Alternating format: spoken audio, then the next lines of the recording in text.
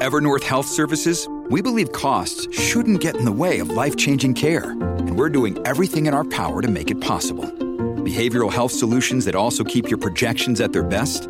It's possible. Pharmacy benefits that benefit your bottom line? It's possible. Complex specialty care that cares about your ROI? It's possible. Because we're already doing it. All while saving businesses billions. That's Wonder made possible. Learn more at evernorth.com/wonder.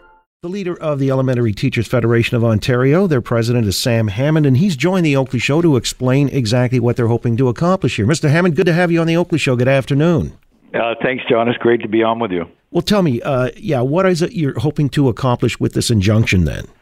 Well, the injunction asks for the 2015 curriculum to be maintained and in place until the government follows through with their consultation process, develops a new curriculum, and that curriculum is ready to be implemented, as they've said, September 2019. What it does other than that, and we've been asking for that to happen for some time, it just made sense to us. But we're also asking for the injunction because of the chaos and the uncertainty that reverting to a revised curriculum has placed in the public education system in Ontario, both for students and for our teachers. Why is this a union concern, though?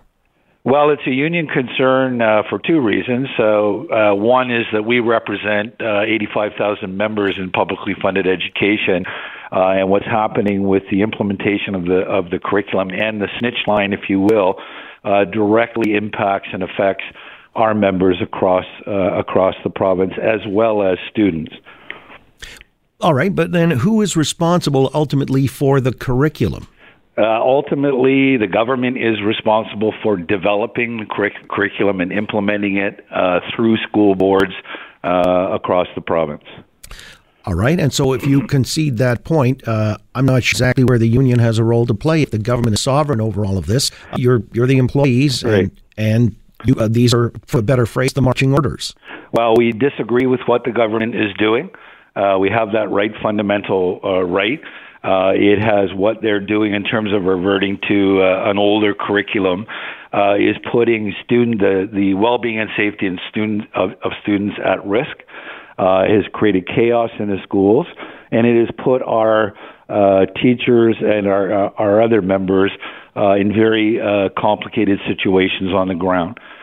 So we felt that we need to stand up for them, for students, and one of the ways we're doing that is asking for this injunction. Where is that fundamental right for the teachers derived then? Well, it comes from a number of different places. The Charter of Rights and Freedoms in Canada. It comes from the Education Act, it comes from the Ontario Human Rights Code, and it comes from their responsibilities and obligations as well under the regulations set forward by the College of Teachers. All right. So tell me about this Education Act. I'm not familiar with it. Does it confer the ultimate authority over the curriculum to the teachers? Not to teachers. In terms of the implementation of curriculum, yes, absolutely.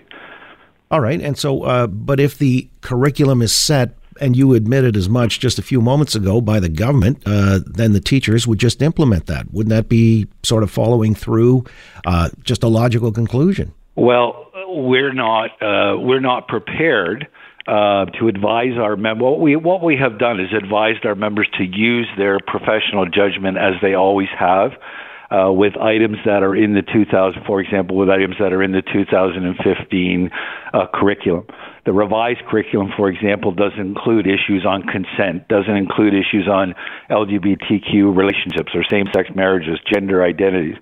So what we have said to our members is that they should use their professional judgment in terms of implementing any of those key concepts that they would normally, through this curriculum or a number of other different curriculums or during teachable moments, to move forward and to use their judgment to teach in those areas. Well, some might say that's going rogue.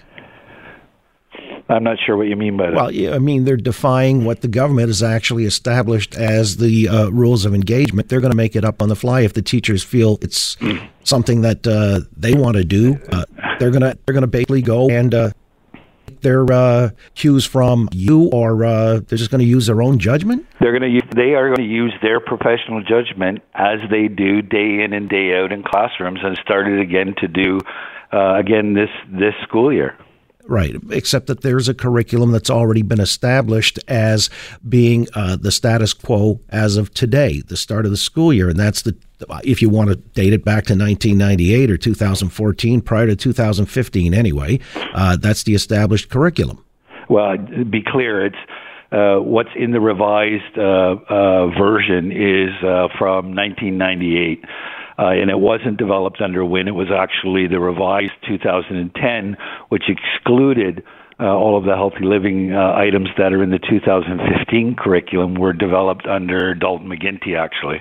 That's true, and yet he backed off when he tried to implement it because, again, this wasn't being carried by, I guess, most of the parents in Ontario. They weren't in favor of it. Now, if we find the same, John, I don't think you can say that the most of the parents or the majority of parents. I don't think. Well, do you think the consultation was broad enough? I understand it was like. I actually do. How many parents at the time were consulted? There were about 4,000 parents that were reported by the government that were consulted in that process. There were about 30 health organizations that were consulted.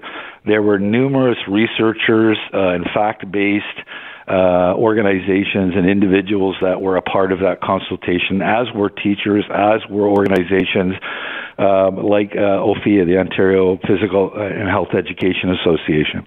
So this time around, when Doug Ford says it's going to be more broadly based in all 124 ridings, extensive consultations with parents, why wouldn't you wait until that consultative process is completed and they come back with a conclusion? Well, the question, my response to that, respectfully, John, is to say, why doesn't the government just leave the current curriculum in place until they've completed those consultations and put out a new one, so that they're not creating, we don't find ourselves in the situation that we're in with all of the chaos and uncertainty. Well, except that Doug Ford did run on that. It was a plank in his platform, and he has a mandate from the people, whereas here you've now politicized it. Well, I haven't politicized it. We're taking a stand on behalf of our members and on behalf of students. I think if anyone, we are essentially responding to what this government has done. So if you want to say that someone has made this a political issue or an ideological issue, I would suggest that it's the current government. Well, I wanted to play for you because last hour we talked about this, and I heard from a teacher, teaches grade 6, and he said, as a matter of fact, he's in favor of what's happening with Doug Ford's initiative here. He wasn't in favor of this injunction. Give a listen. If there's one message I can put out there is that there is a huge silent majority of teachers that we voted PC. We think this is all just nonsense. I am embarrassed by Sam Hammond. Like, this is my money being pissed away. It's nonsensical. All right, what do you say to teachers like that who might agree with what the government is doing? Listen, I respect their opinion, the same as I respected their ability in a democratic process to vote for whatever political party that they wanted to vote for. But I would suggest to him, we just had 1,000 of our members here in August who unanimously supported the current curriculum staying in place, and that rarely ever happens at one of our annual meetings.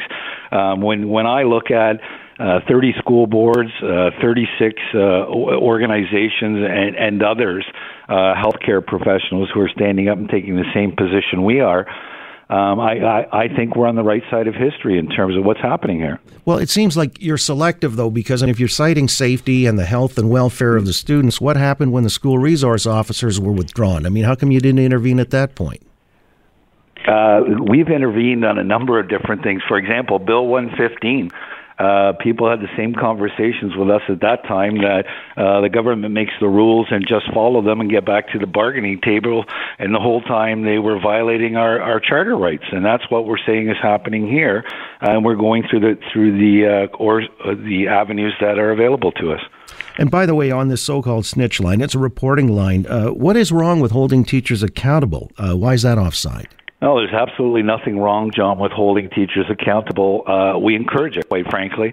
Our problem with the snitch line, and we've asked for an injunction there as well, is that it is an anonymous line for parents and anyone who wants to complain about teachers when there are already systems and processes in place from the school level right up through school administration, school boards to the College of Teachers that are fully accessible to parents and the public, and that's where those complaints should be made.